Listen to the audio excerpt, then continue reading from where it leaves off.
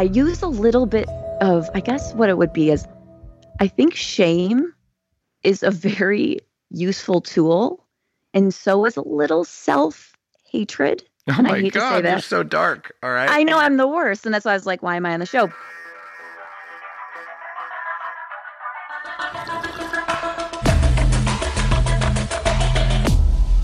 Bulletproof Radio, a state of high performance. You're listening to Bulletproof Radio with Dave Asprey. Today's cool fact of the day is that we're getting pretty close to brain zapping implants that could help you fight depression. Scientists at University of California, San Francisco implanted hundreds of tiny electrodes, about the size of a sesame seed, in the outer layer of a 44-year-old woman's brain. Then they kicked off a tiny electrical, they call it an earthquake, at different spots in her brain. And the woman didn't notice most of the electrical pulses, but when they targeted the brain area just behind her eyes, she said she felt calmer in her nerves. And with stimulation to that one part of the brain, other study participants sat up a little straighter and seemed a little bit more alert. And those positive mood changes that were in response to very light neural jolts brought those researchers closer to a really big goal we've had for a long time, which is a device that you can put into the brain of severely depressed people to detect a big crisis coming on and zap the brain out of it, almost like stopping a seizure. And to other scientists who have studied depression for decades, it's a big deal in neuroscience. Of the about 16.2 million US adults with severe depression, about a third of them don't respond to conventional treatments.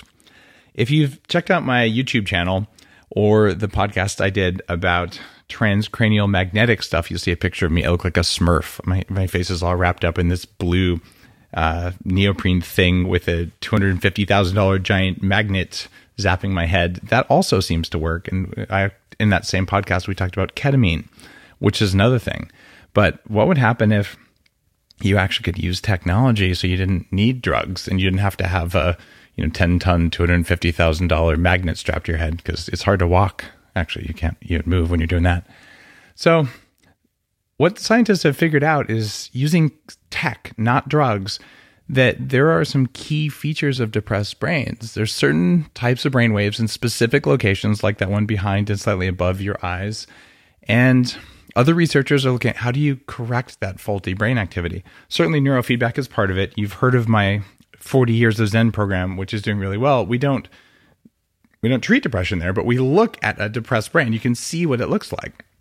And the idea of implanting something is interesting. The idea of sticking something to your head is also interesting. But what I want you to know, even if you don't have depression, you probably know someone who does have depression.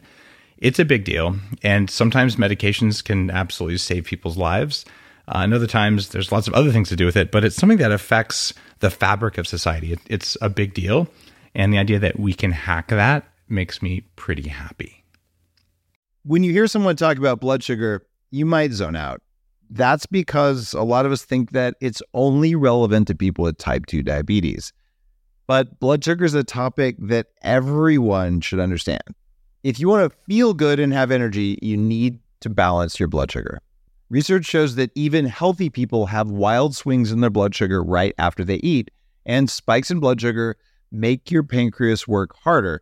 They also make you older, and they put you at a greater risk for weight gain, heart attack, and stroke. Here's why I'm talking about this. Bioptimizers has a new product called Blood Sugar Breakthrough. You take 2 capsules 15 minutes before a meal. Your body will push carbs and glucose into your muscles for use as fuel instead of fat. That means you get stable energy and you don't have that post-meal crash.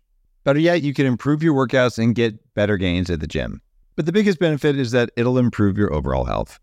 Just go to bloodsugarbreakthrough.health/Dave for an exclusive 10% off.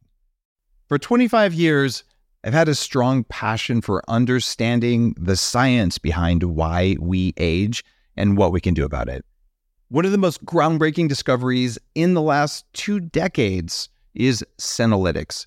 Senolytics are plant-derived or pharmaceutical ingredients that can help your body drop old, worn-out cells.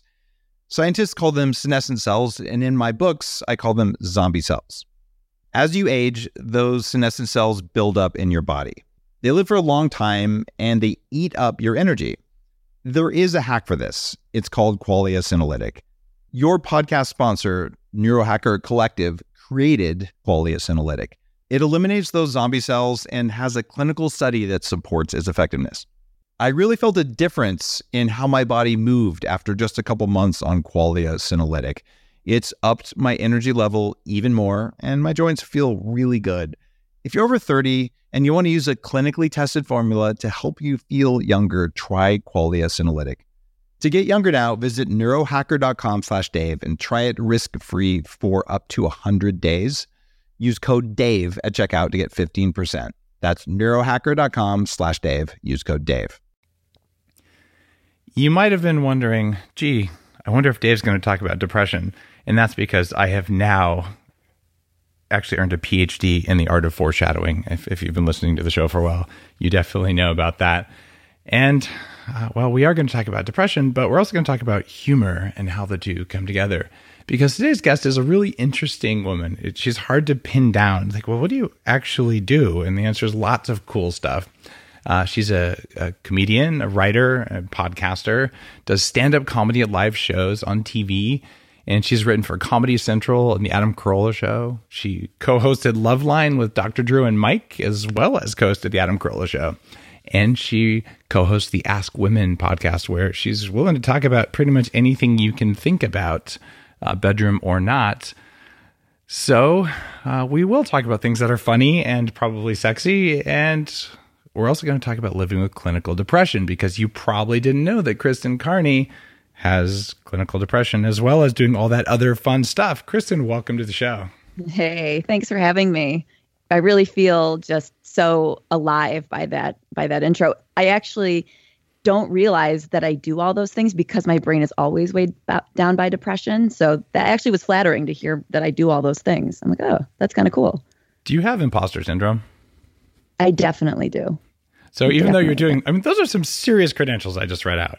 I mean, those are, I'm going to, dare I call them game changer level things, but okay, Adam Carolla is kind of a badass. Dr. Drew is kind of a badass. I've been on both of their shows, and good human beings, but also hundreds of millions of eyeballs, causing positive change in the world, creating joy and things like that. And you're like, yeah, I kind of write for those guys, whatever. Yeah.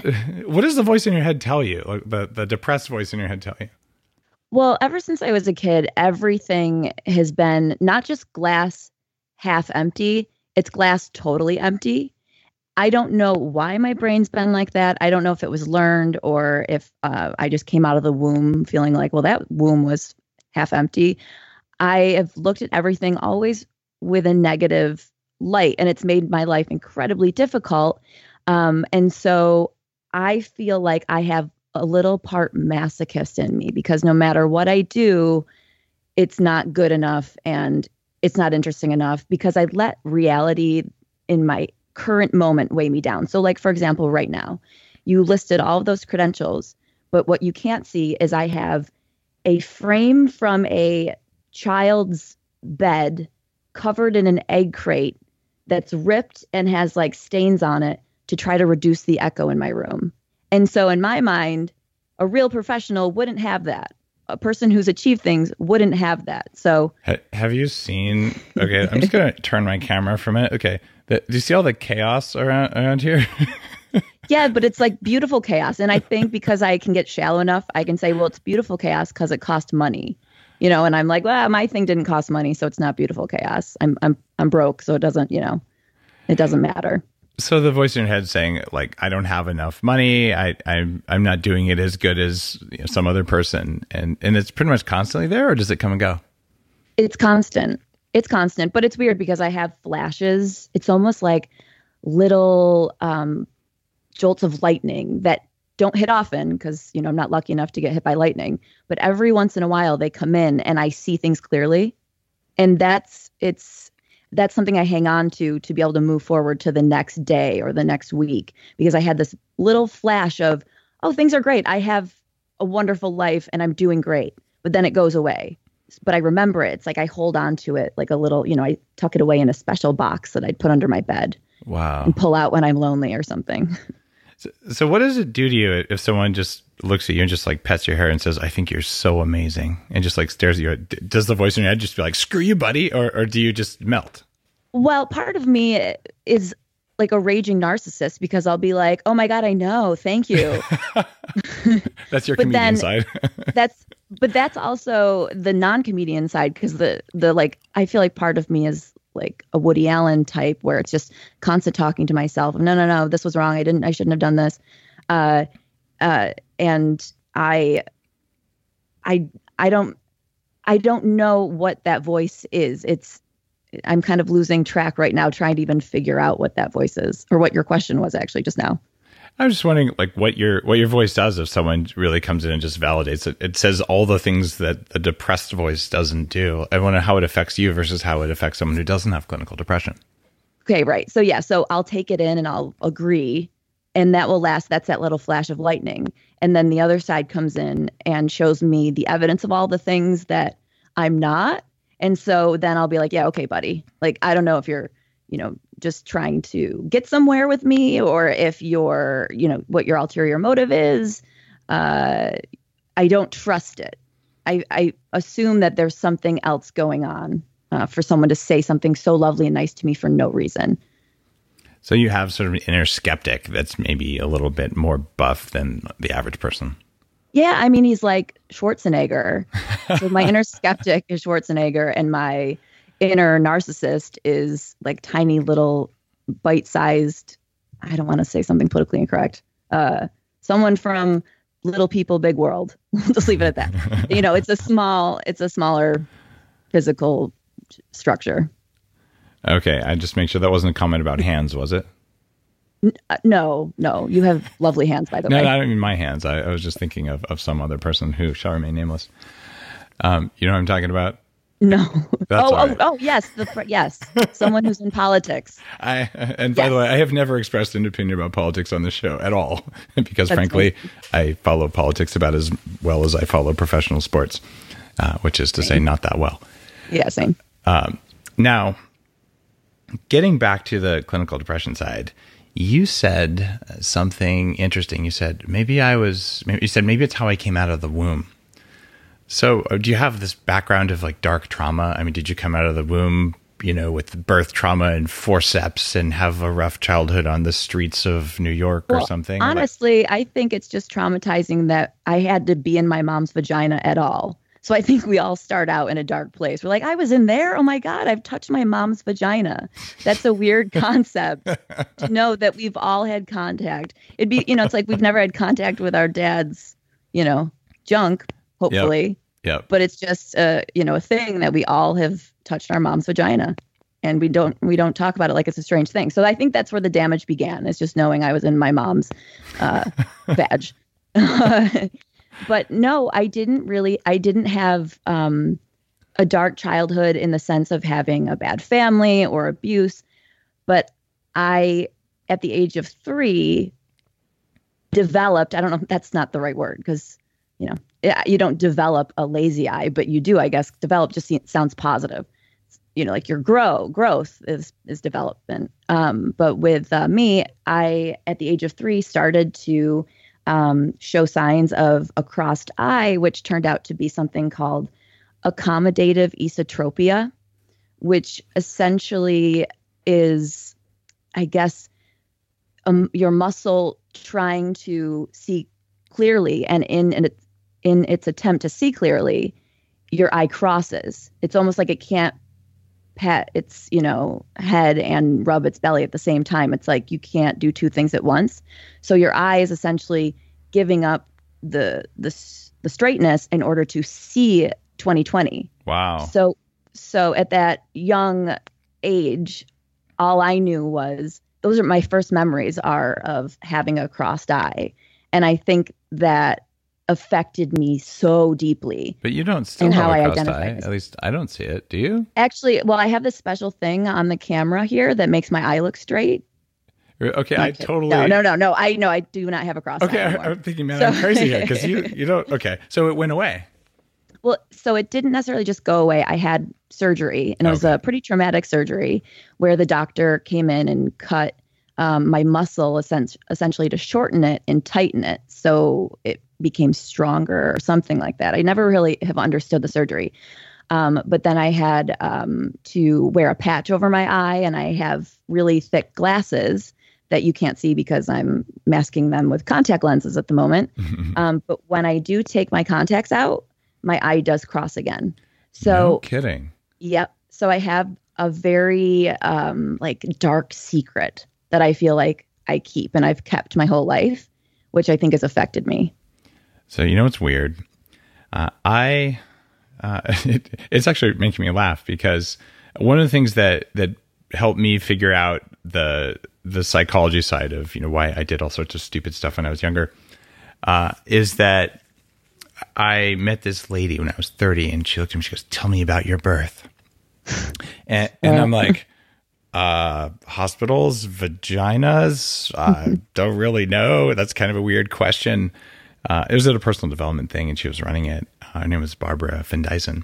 And it turns out I'd been born with the umbilical cord wrapped around my neck, which didn't cut off oxygen, but there's birth trauma, and you come into the world like thinking like, you know, everyone's out to get me, and like, you know, the world's a bad place and there's something trying to kill you. And well, they're right. Yeah, pretty much. So anyway, she helped me do a bunch of work on that stuff, which is why I asked the first question. But then the other thing, I don't know if I've ever talked about on the show. For probably till I was about 35, my brain would turn off my left eye. I didn't know it, but I was not seeing with both eyes because it was so much work for my brain to make my eyes work together that it would just go away. And so I would just look through my right eye. And I used to have like a droopy left eye too that I was super conscious about. And I went through about 3 months of really intense training, like visual training that just made me exhausted when I do it. And now, this is more than almost 15 years later. How old am I? 11 years later. I'm 20/15 in both eyes, and I don't have that problem anymore. But it was like a couple of years of not cognitively, just changing my brain neurologically. Wow. So see, that takes work, and you're the type who works, and you work hard to figure out, you know, hacking, how to make yourself stronger, how to make life stronger. That takes work and energy, and I hate work and I have no energy. So if someone said, here's a way to keep your eyes straight, you know, it would just take immense amount of work. I would say, nah, I think I'm good with the crossed eye. I'm very lazy. Okay, so there's strategic laziness here, Kristen. And the question is, if you're truly lazy, avoiding the annoyance and pain of having something can be as big of a motivator. I think I'm the laziest person on the planet, right? I just don't like to do stuff. So if I can automate it or I can spend less time or energy doing it, I'll take that path because I'm super lazy. And that does free up time to do something that I wanted to do. The problem is that. You're a motivated, lazy person. And that makes total sense. I'm like a lazy person. I'm the real deal. No, you wouldn't have street cred amongst my types. All right. Well, so is that what you're calling laziness? Although I'm kind of looking back to what we talked about here. I'm like, let's see. You have all these professional gigs like, oh yeah, Loveline, you know, I'm a stand-up comedian, you know, total loser me. I'm like, this does not match, right? So your self-professed laziness that is not borne out in your career, is that because of your clinical depression, or is it from something else? I've always struggled with that. And that was one of the first things when I finally talked to a psychiatrist, because I was ironically too lazy to find one. Once I did find one, I said, I don't know if I'm lazy or if I'm depressed. And he said, you're depressed. And that was a huge, huge burden lifted off of my shoulders, because then I didn't have to, which I loved, not take responsibility for my lack of work ethic or my lack of drive or my lack of whatever it is, because he said, it's your depression. So in a way, I got to take blame away from myself. And even though he's told me it's your depression, I still have a hard time buying it. It's the same like if someone complimented me, I'd be like, I don't know. But I think it's a combination of both. I look at like my family and what I'm from. We're not the hardest working group of folks out there. Our last name's Carney. What do you expect? And so, and so I think I come by it naturally. But I have this tick in me that needs to achieve. So it's a difficult combination to be incredibly lazy, but also to want to amount to something. So it's a constant thunderstorm, trying to fight those two things at the same time, or together. They're fighting each other. Well, it seems to be working on some levels for you, at least professionally. Okay, that side of things has been dominant. I'm still interested, though. You said something fascinating. You said when I was diagnosed with depression, it was a weight off your shoulders. And I thought there was something just wrong with me. I'm like, I don't know, I'm about to fail out of Wharton.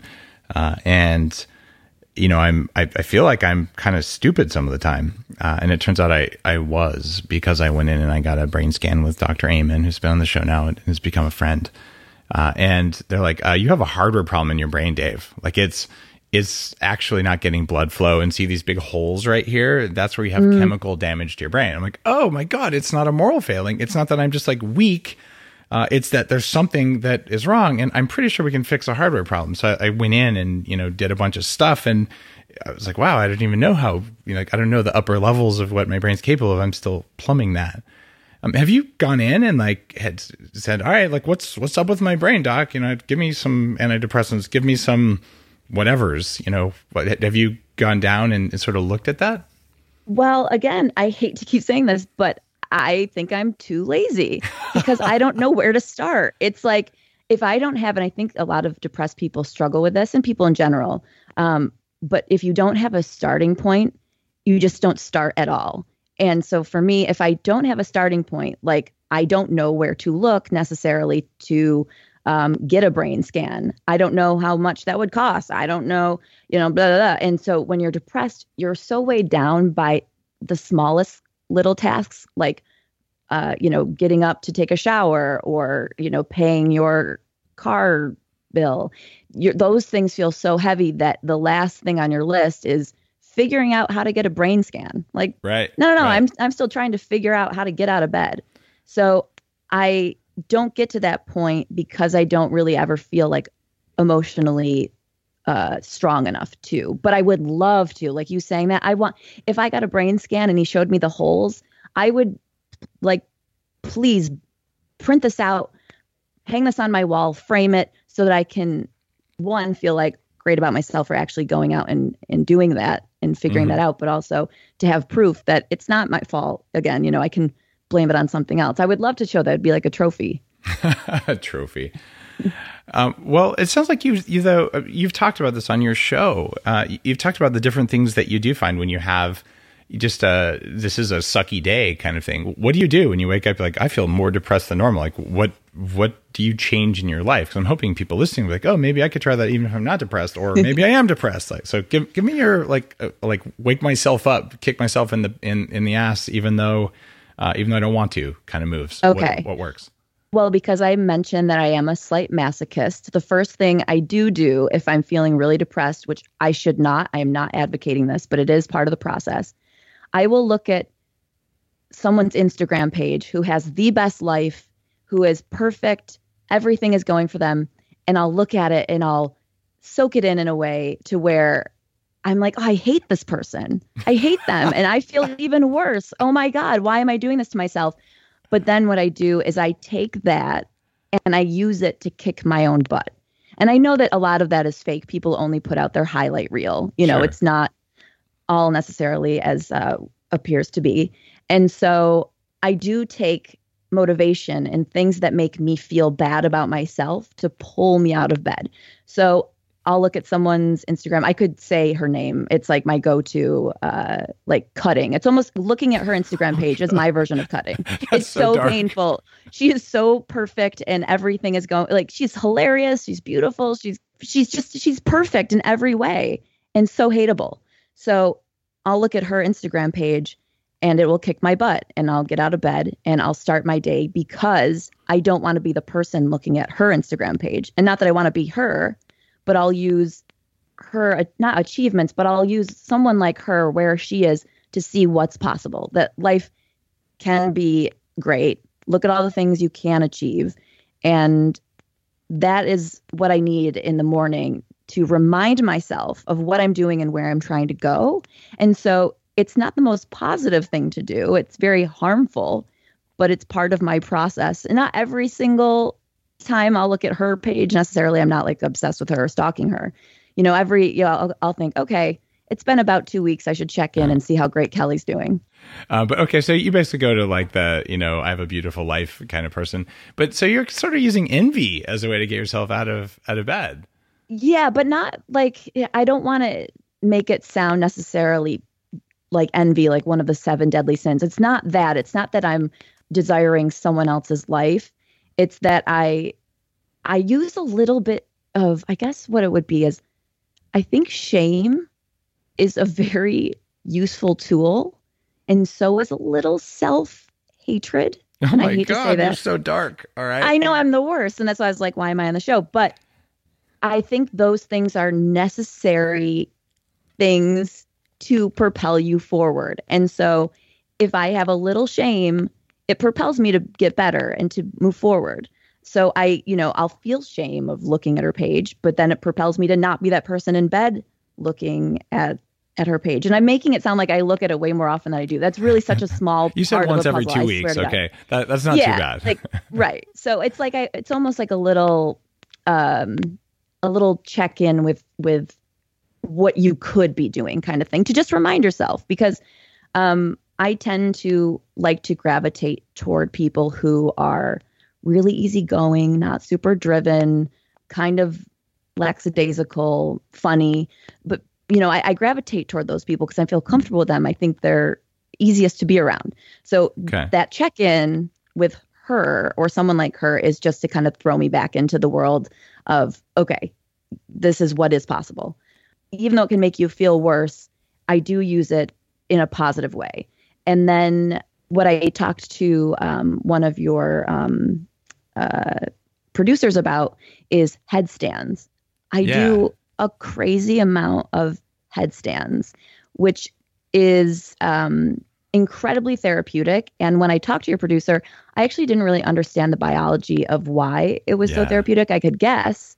But then once we got off the phone, I ended up looking it up and reading more about it and understanding a little bit more about what goes on in the brain. So my morning routine usually begins with a headstand. And that is only because I can't begin it with coffee because I have a sensitivity to coffee. Otherwise, I would be addicted to Bulletproof and just drink it nonstop. And I would be like, screw headstands. I can get this in a yummy cup.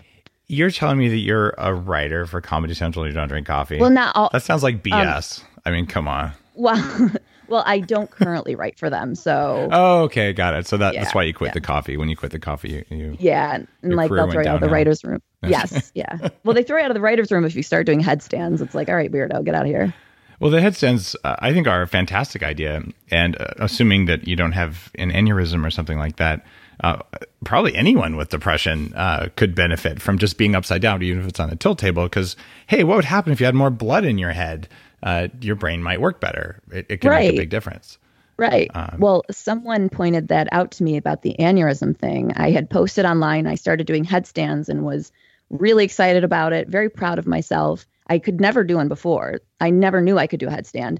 And so, of course, someone wrote to me and said, you could get an aneurysm, or you could, there's a story of someone having, I don't know if it was a stroke or something because they did too many headstands. And then, of course, I was torn between, should I take the risk or, is this so silly? It's 1 in a billion people will have that happen to them. So I ignored the danger, not that there's danger, because I'm not a very brave person. I would never skydive or anything like that. So for me, this is my version of skydiving every morning.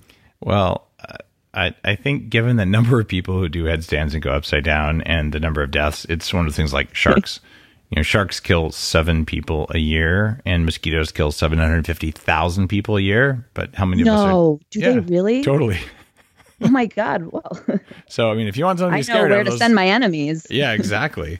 I just go to a tropical region without malaria medication. But it's one of those things where we have these cognitive biases. So I truly believe that for people who do not know that they have a high risk of aneurysm, as in it's in your family or you've had an MRI, doing headstands is probably pretty darn safe. In the overall scheme of things that you could do, it's probably as safe as driving.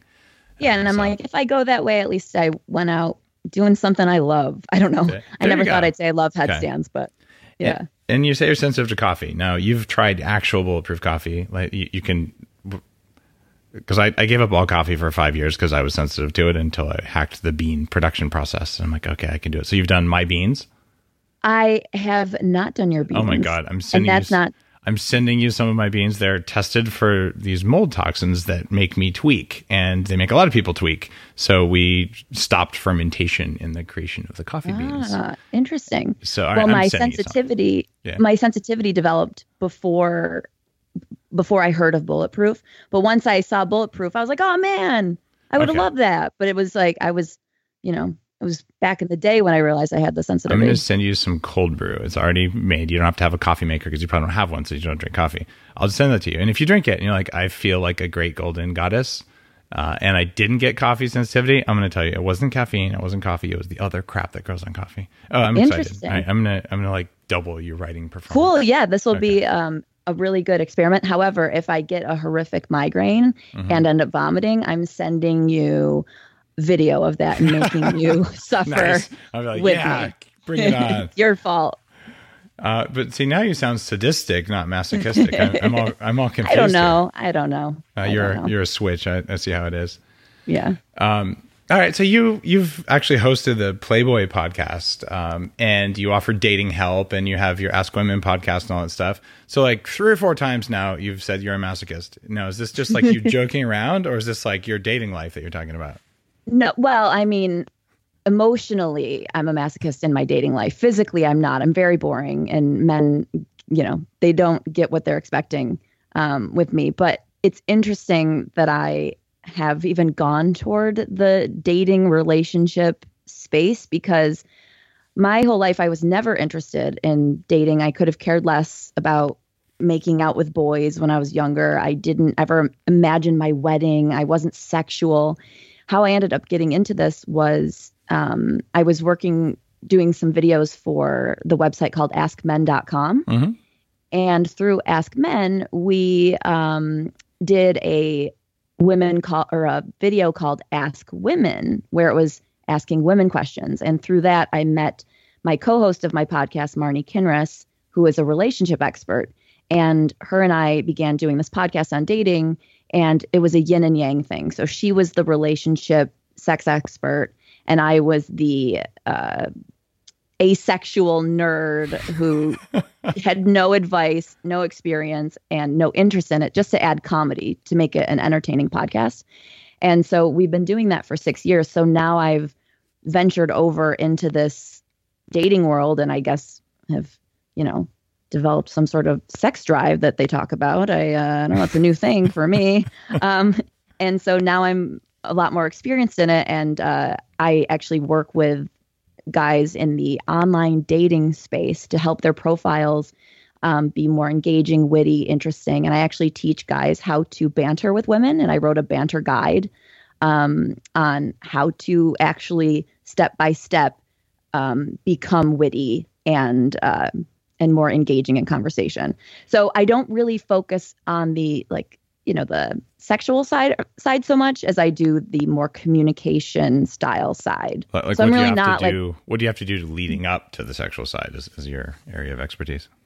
Talking, forming relationships, that kind of stuff. Oh, I was going to say get drunk at bars and hook up with dudes. I began dating. So when we started the podcast, I actually did have a boyfriend, and we were together for 8 years. So it was a very comfortable situation. I'd never dated before that, so I had no experience. So once he and I broke up, that's when this whole world kind of opened up to me, because I got online and I got involved in the, online dating, and I was opened up to the horrors that is dating. It's awful. It's so bad. And so because I do comedy and consider myself somewhat witty, I like to be able to engage in a guy online in a witty, fun, back and forth ping pong match kind of way. And I was blown away at how bad guys were. And I know girls are too. I'm not hooking up with them, so I'm not having these convos. But these men were so bad at having fun, back and forth, flirtatious banter when you first matched on the app that I thought there's got to be a way to show guys there's a formula. You can be interesting. You can be funny. Stop being so boring.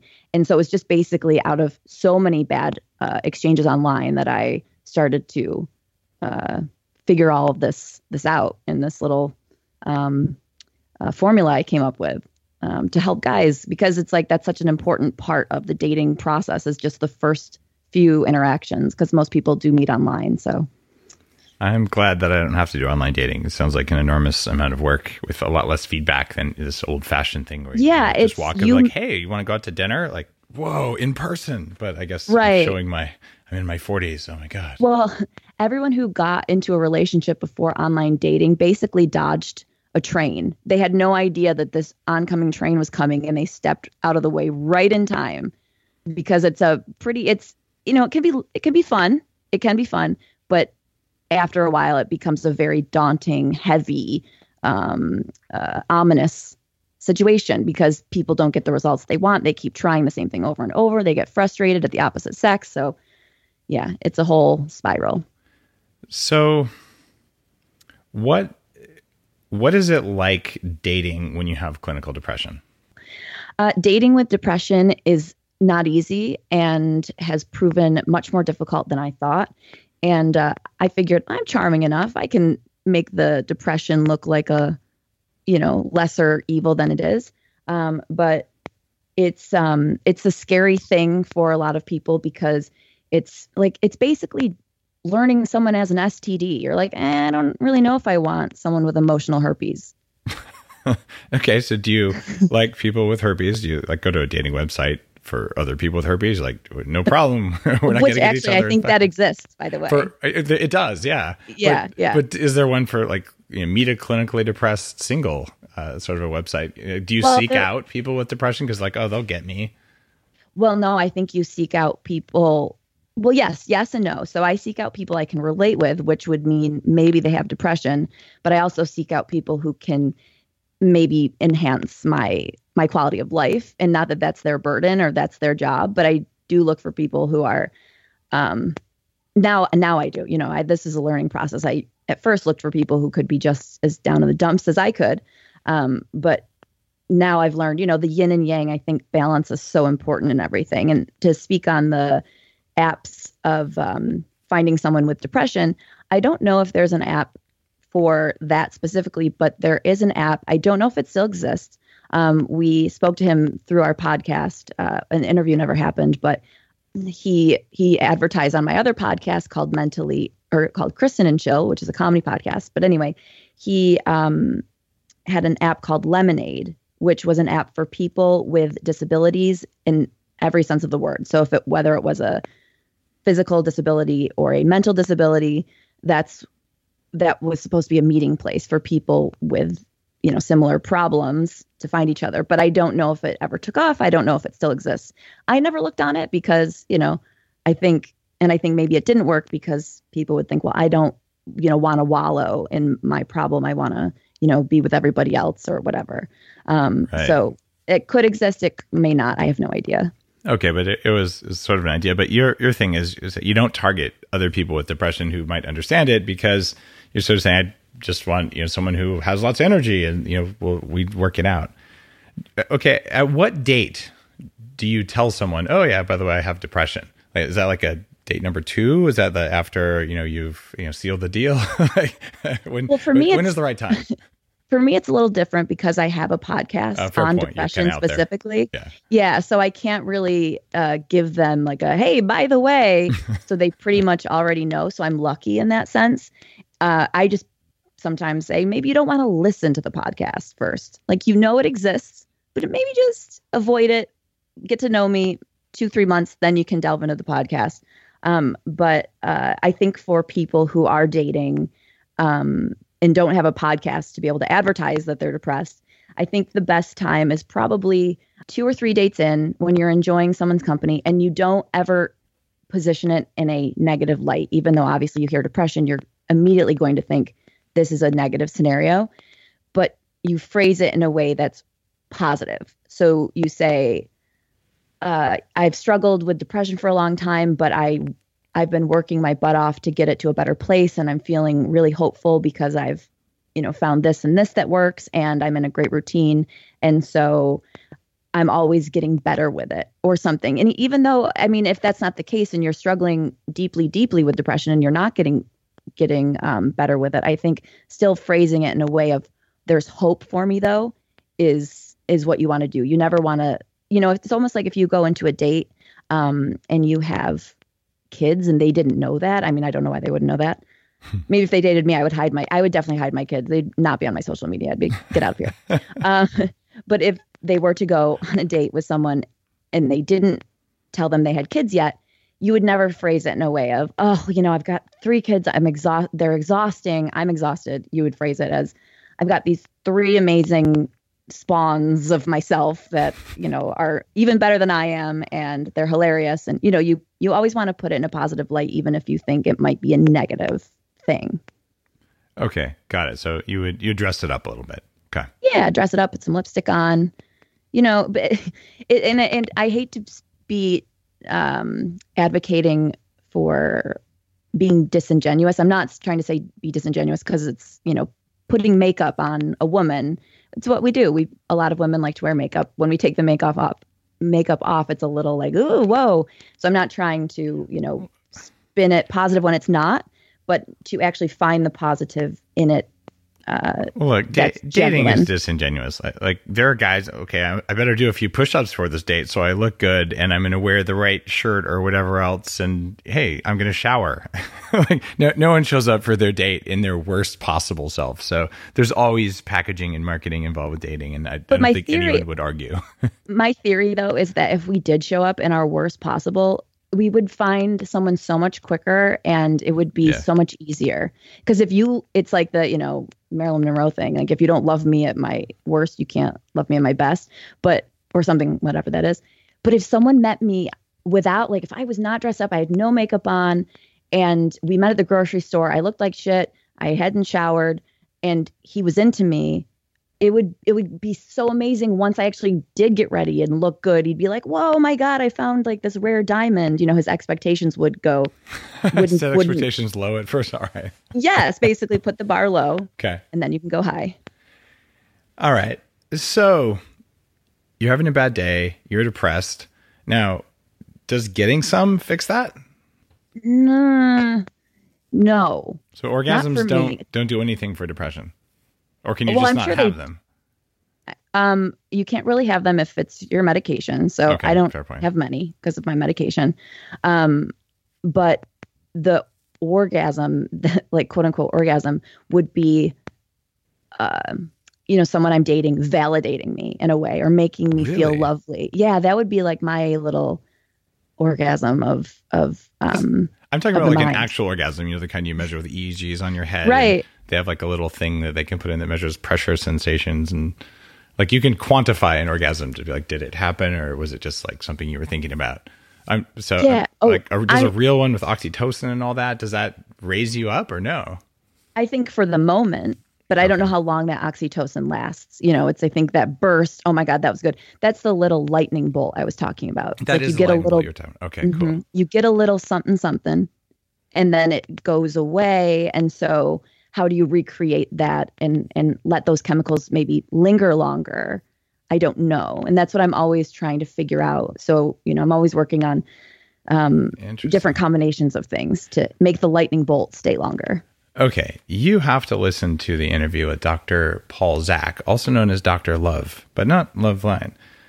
He's the guy who sort of popularized oxytocin. He spoke at one of the Bulletproof conferences. Mm-hmm. And I first met him and he just hugged me. And I was at this weird dinner thing with John Levy where you're not allowed to say who you are or what you do until after dinner. So you're all making dinner together with all these people who do stuff. But wait, can I interrupt you? Yeah. The fault in that is no one who's not doing well will go to that. So everyone's going to be doing well. Yeah. Yeah. And they wouldn't surprise, like, I'm a garbage man. Right. It's like invitation only, but you just have no idea. Apparently there were some famous people there. I didn't really recognize very many famous people. But I did call that one of them was an actress. I'm like, because you're really short, therefore you must be an actress because all the actresses are really short because they look bigger on film. Other than that, I have no idea. But Paul Zak was there. And he has a video that I ended up playing at the conference 90% of people who watch this 1 minute video have a huge rise in oxytocin. Just from this, it's like a video of a kid with disabilities who's getting attention and love and things like that. And like, whoa! So you play it, and you can see the whole audience of thousands of people are just sort of sitting there like, my heart is open. I feel so good. But you would love that because he talks about like what a hug will do for oxytocin. So if if it's oxytocin that's making you not depressed, hey, that's kind of interesting. But I'm sort of looking for your hacks. And right now we know you don't do coffee, but I'm about to fix that. We know that you do headstands. Do you like avoid French fries or eat extra cheesecake, or do you have any sort of nutritional things that help with your depression? Well, I seem to lose my appetite when I'm depressed, which is good and bad. Good because I'm ridiculously thin and women are so jealous of me. Bad because I don't get all the nutrients and all the good things that my brain needs. But I tend to crave things very high in fat because I don't eat often.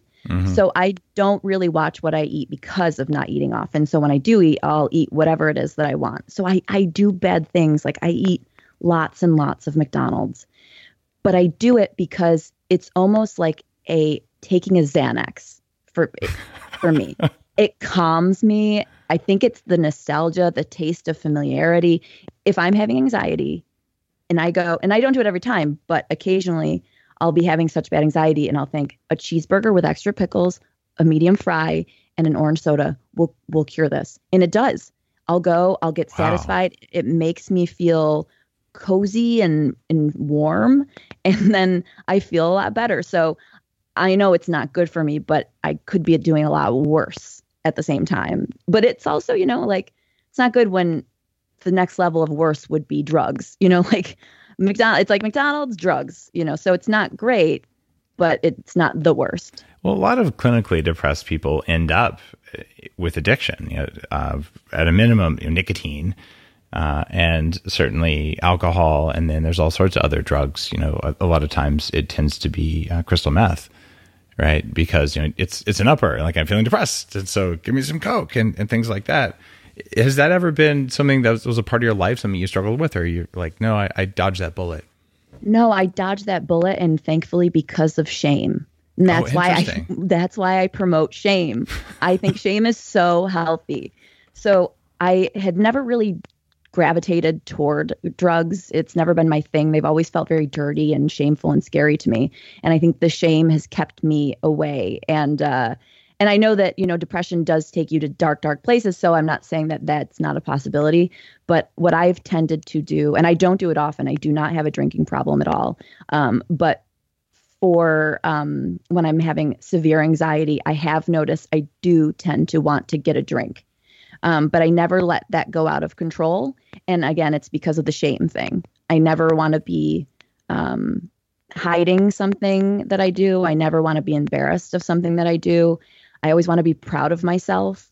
So I try to keep those as constant in my life, the level of, of integrity and things like that, so that I don't go to those darker places. And it's really hard not to, but shame keeps me healthy.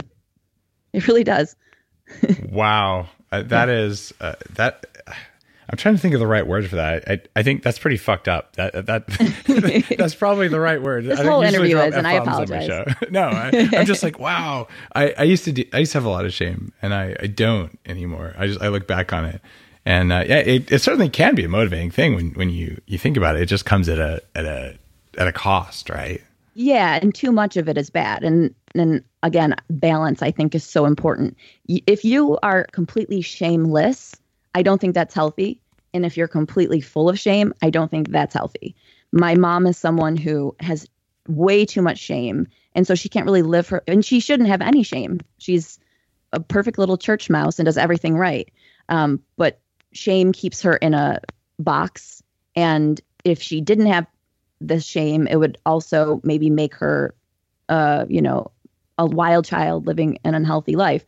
So it's a balance. And I think I have a really, really good ratio of shame versus not shame.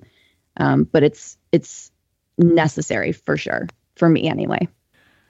How did that shame and depression, all this stuff, how did that affect you? Because you recently basically lost a co-host in your podcast, like through what was probably a suicide.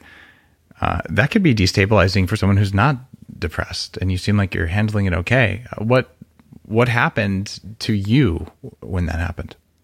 So I lost my co-host to not the Ask Women podcast, the dating one, not that podcast. I had another podcast called Mentally Chill, and the ILL was in parentheses.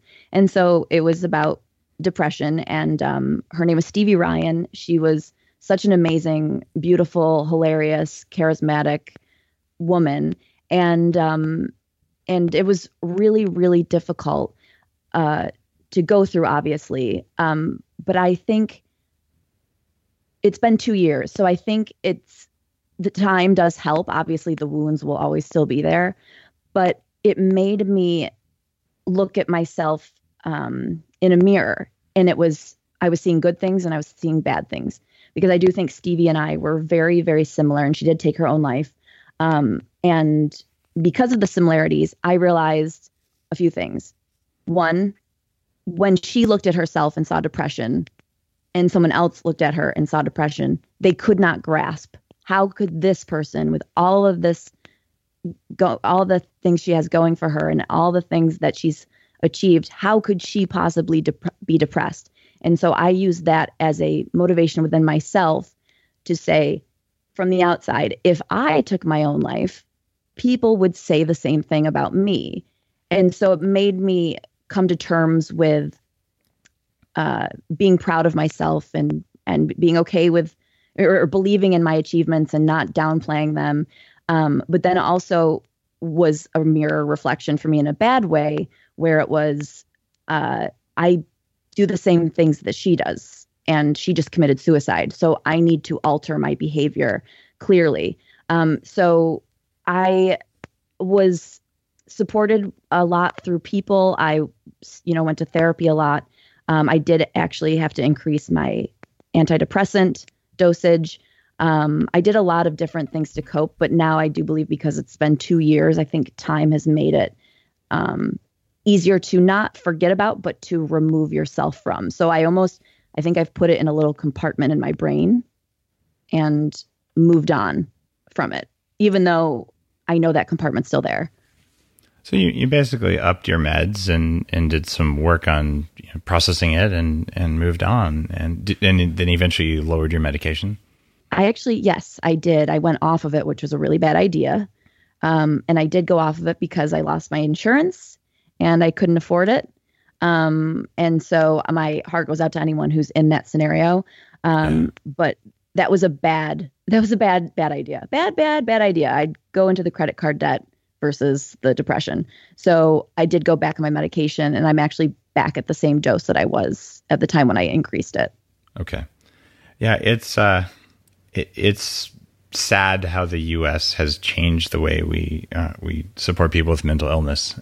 Whether getting all the way into the homeless thing, it's one of those things where it shouldn't be an economic burden, because it's in all of our interests to have people, our depressed people, functioning well in society versus struggling. It doesn't make sense to me. Yeah, it makes even the grocery store more pleasant. Yeah, exactly. One of my goals with Bulletproof is, I want a world full of people with more kindness. And it turns out being well fed is one of the easiest things that'll make that happen. But not being depressed when we know what's going on and we know what'll make you better. I think we should help people with that. Now, being a comedian, I've had JP Sears and Kyle Cease are a couple of comedians who've been on the show who are friends. And they both have evolved sort of a personal development angle. And Jim Carrey is another example of someone like that, who's, gone from sort of a little bit silly to a little bit more, he's still silly, but he's got a kind of a spiritual side to what he's doing now. Do you feel like you're on that sort of a path? Like, as you dig deeper in the roots of your depression and in your comedy and all that stuff, that you're sort of evolving as a human being, and someday you're going to have, white robes and, candles and stuff? Or are you just like not going in that direction? Well, I think I am going in the development, self-help direction, kicking and screaming. I am digging my nails in so deep and trying so hard not to go down this path because I've never been a self-help type of person. I've always kind of said phooey to that and been cynical. But after doing this Ask Women podcast for so many years, it is part self-help podcast.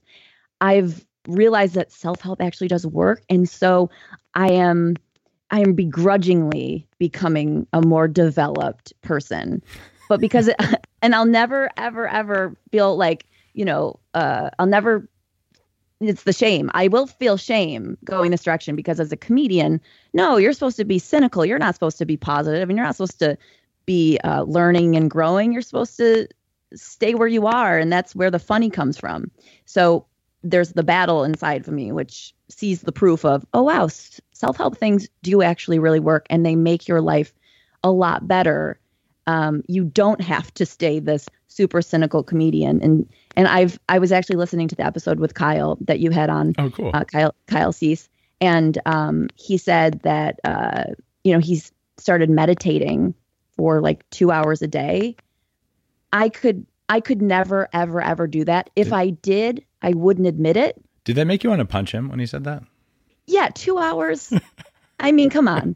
2 minutes is an achievement for me with meditating. But I remember hearing Jerry Seinfeld does meditation, and that cracked me. That kind of loosened my strings a little bit and opened my willingness to think, okay, well, if Jerry, who is the most observational human on the planet, can find sense in meditating and doesn't think it's silly, then I won't think it's silly because Jerry's my hero. So I have not yet begun to meditate, but because he said he did it, I thought, okay, if Jerry can do it, I won't make fun of it and maybe I could do it. So my headstands is my version of meditating. Okay, so that's a start. I get that. Now, you talked about Jerry Seinfeld. He meditates, but there's also Larry David, and I don't know him super well. I got to play poker with him once at a celebrity tournament thing that I had no business being at, and I did take his celebrity fake poker money, but he didn't seem like a meditator at the time. In fact, he seemed kinda like, Urgh. So yeah. You do have, and he's also a brilliant man, right? So you do have like that side of comedians where there's that dry wit. There's a book called The Artist's Way. Have you ever heard of it? Yes. Have I read it? No. Okay. That's where my laziness comes in. Got it. Because I used to believe before I read that book, this is a while back, that, okay, the roots of an artist are always like in pain and dissatisfaction and things like that, especially comedy. And that book convinced me that actually there's another type of artist who doesn't use those things to create their art and that you can make it either way. I was like, oh, that's super interesting. And not being a particular artist, or maybe my type of art is more like a computer hacker thinks of art, but whatever the heck you want to call it.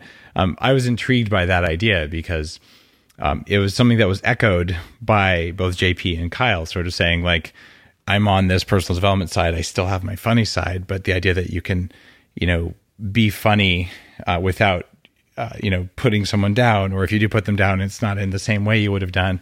And you can contrast that with like the sort of, Joe Rogan style, dick jokes all the time, sort of more of like the angry side of things. So there's all these different flavors of comedy and all. And I love that you bring that up because I've struggled with the idea of if I become happy, then I'll lose my funny.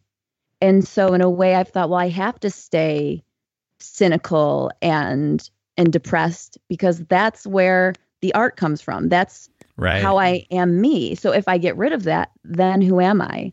And I would have to strip myself down and become someone else. But I'm learning that it can still be you, just with positivity at the same time. It doesn't mean you're going to lose your perspective on things or your past or what's defined you.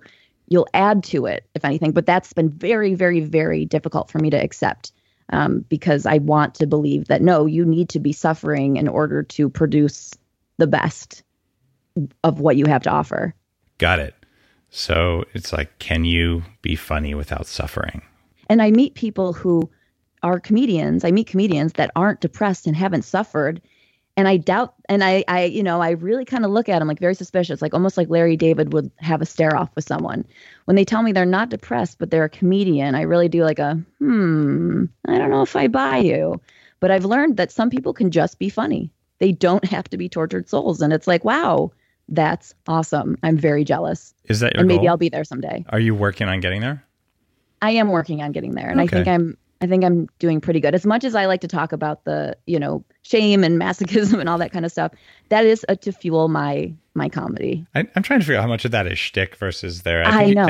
I think Me there's some realness there though. You still got some trauma back there behind that. Oh comedy. yeah. You never get over the trauma of a crossed eye. You really don't. Yeah, it's a big deal.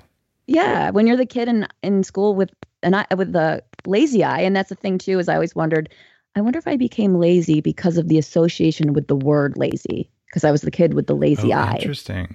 Mm-hmm. And there can be a really big stigma about that.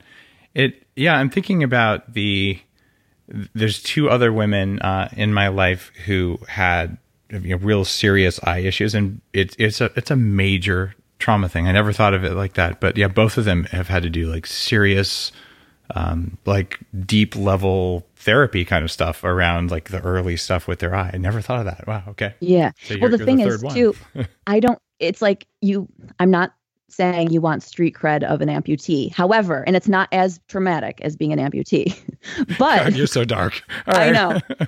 But if you think about it, someone who, is missing their arm or loses their arm in a car accident, there's the recognition of that, which I wouldn't want in a million years. I'm not asking to lose an arm. I would give an arm to not lose an arm, ironically.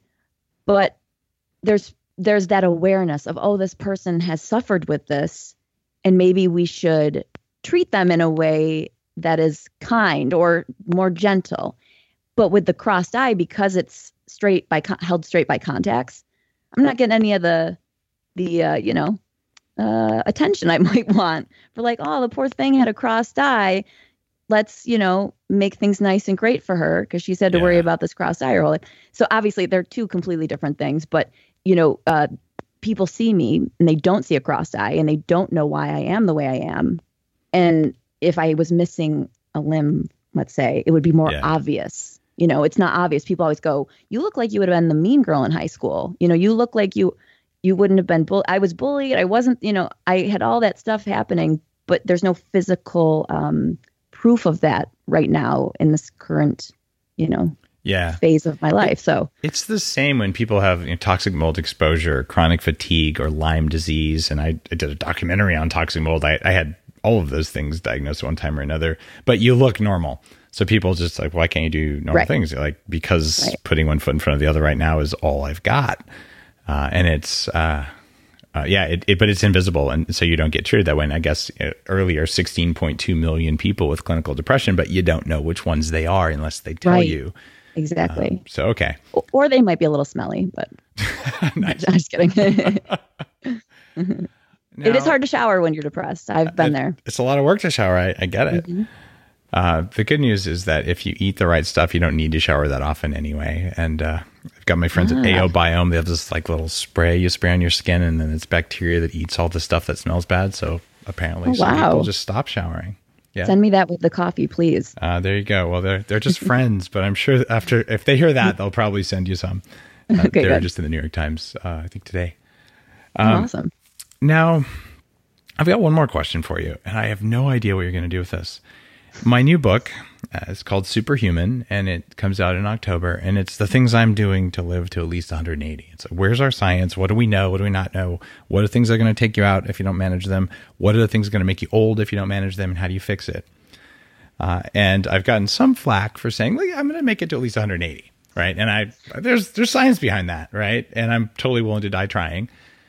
But I want to know. And you probably will. It might happen, right? And if so, I'll be like, haha, I'm not here, guys. But I'm actually, I think it's a reasonable goal. We'll put it that way. But what I want to know, as someone who is actually successful, even though you don't necessarily tell yourself that, by most people's measures of success, you're successful. And you're continuing to work on what you've got. So how long do you want to live? Given all the things you have like that, if you get to pick, or how long do you think you're going to live? Either one.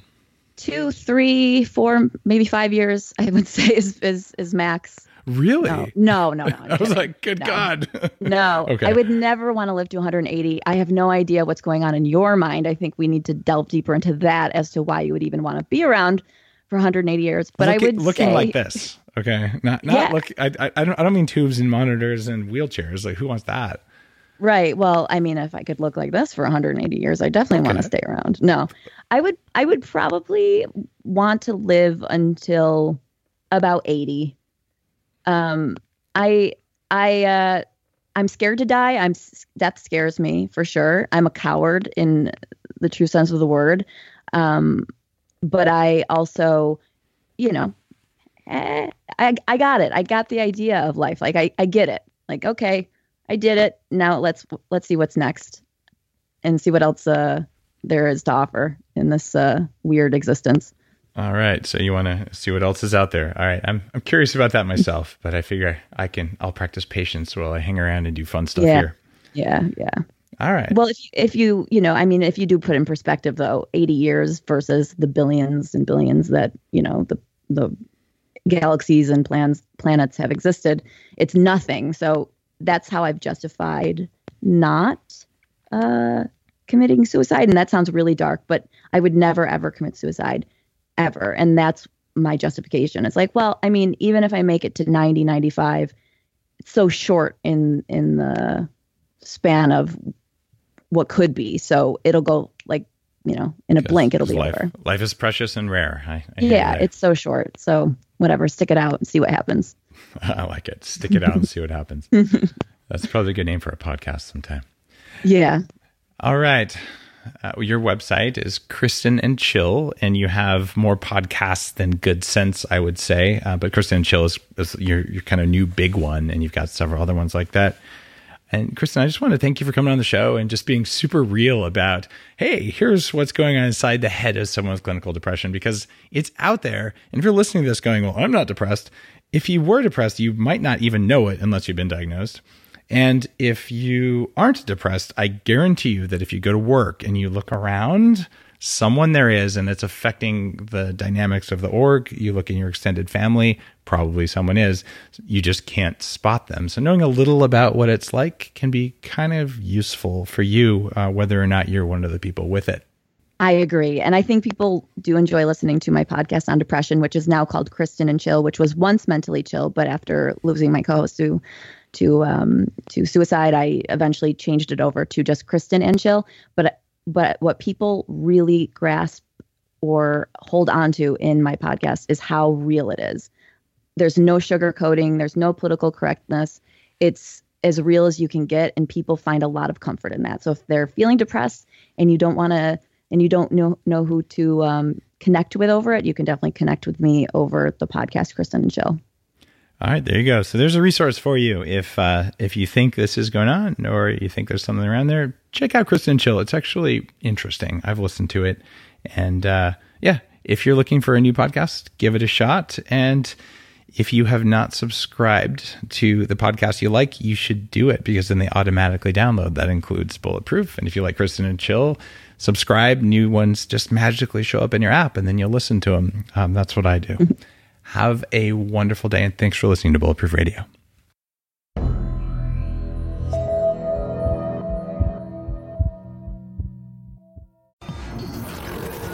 The Human Upgrade, formerly Bulletproof Radio, was created and is hosted by Dave Asprey.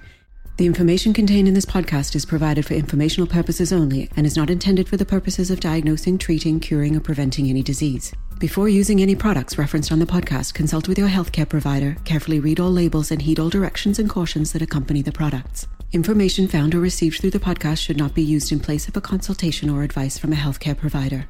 If you suspect you have a medical problem or should you have any healthcare questions, please promptly call or see your healthcare provider. This podcast, including Dave Asprey and the producers, disclaim responsibility for any possible adverse effects from the use of information contained herein. Opinions of guests are their own, and this podcast does not endorse or accept responsibility for statements made by guests.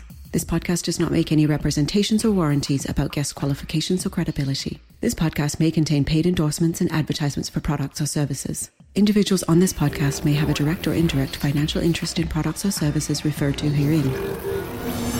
This podcast is owned by Bulletproof Media.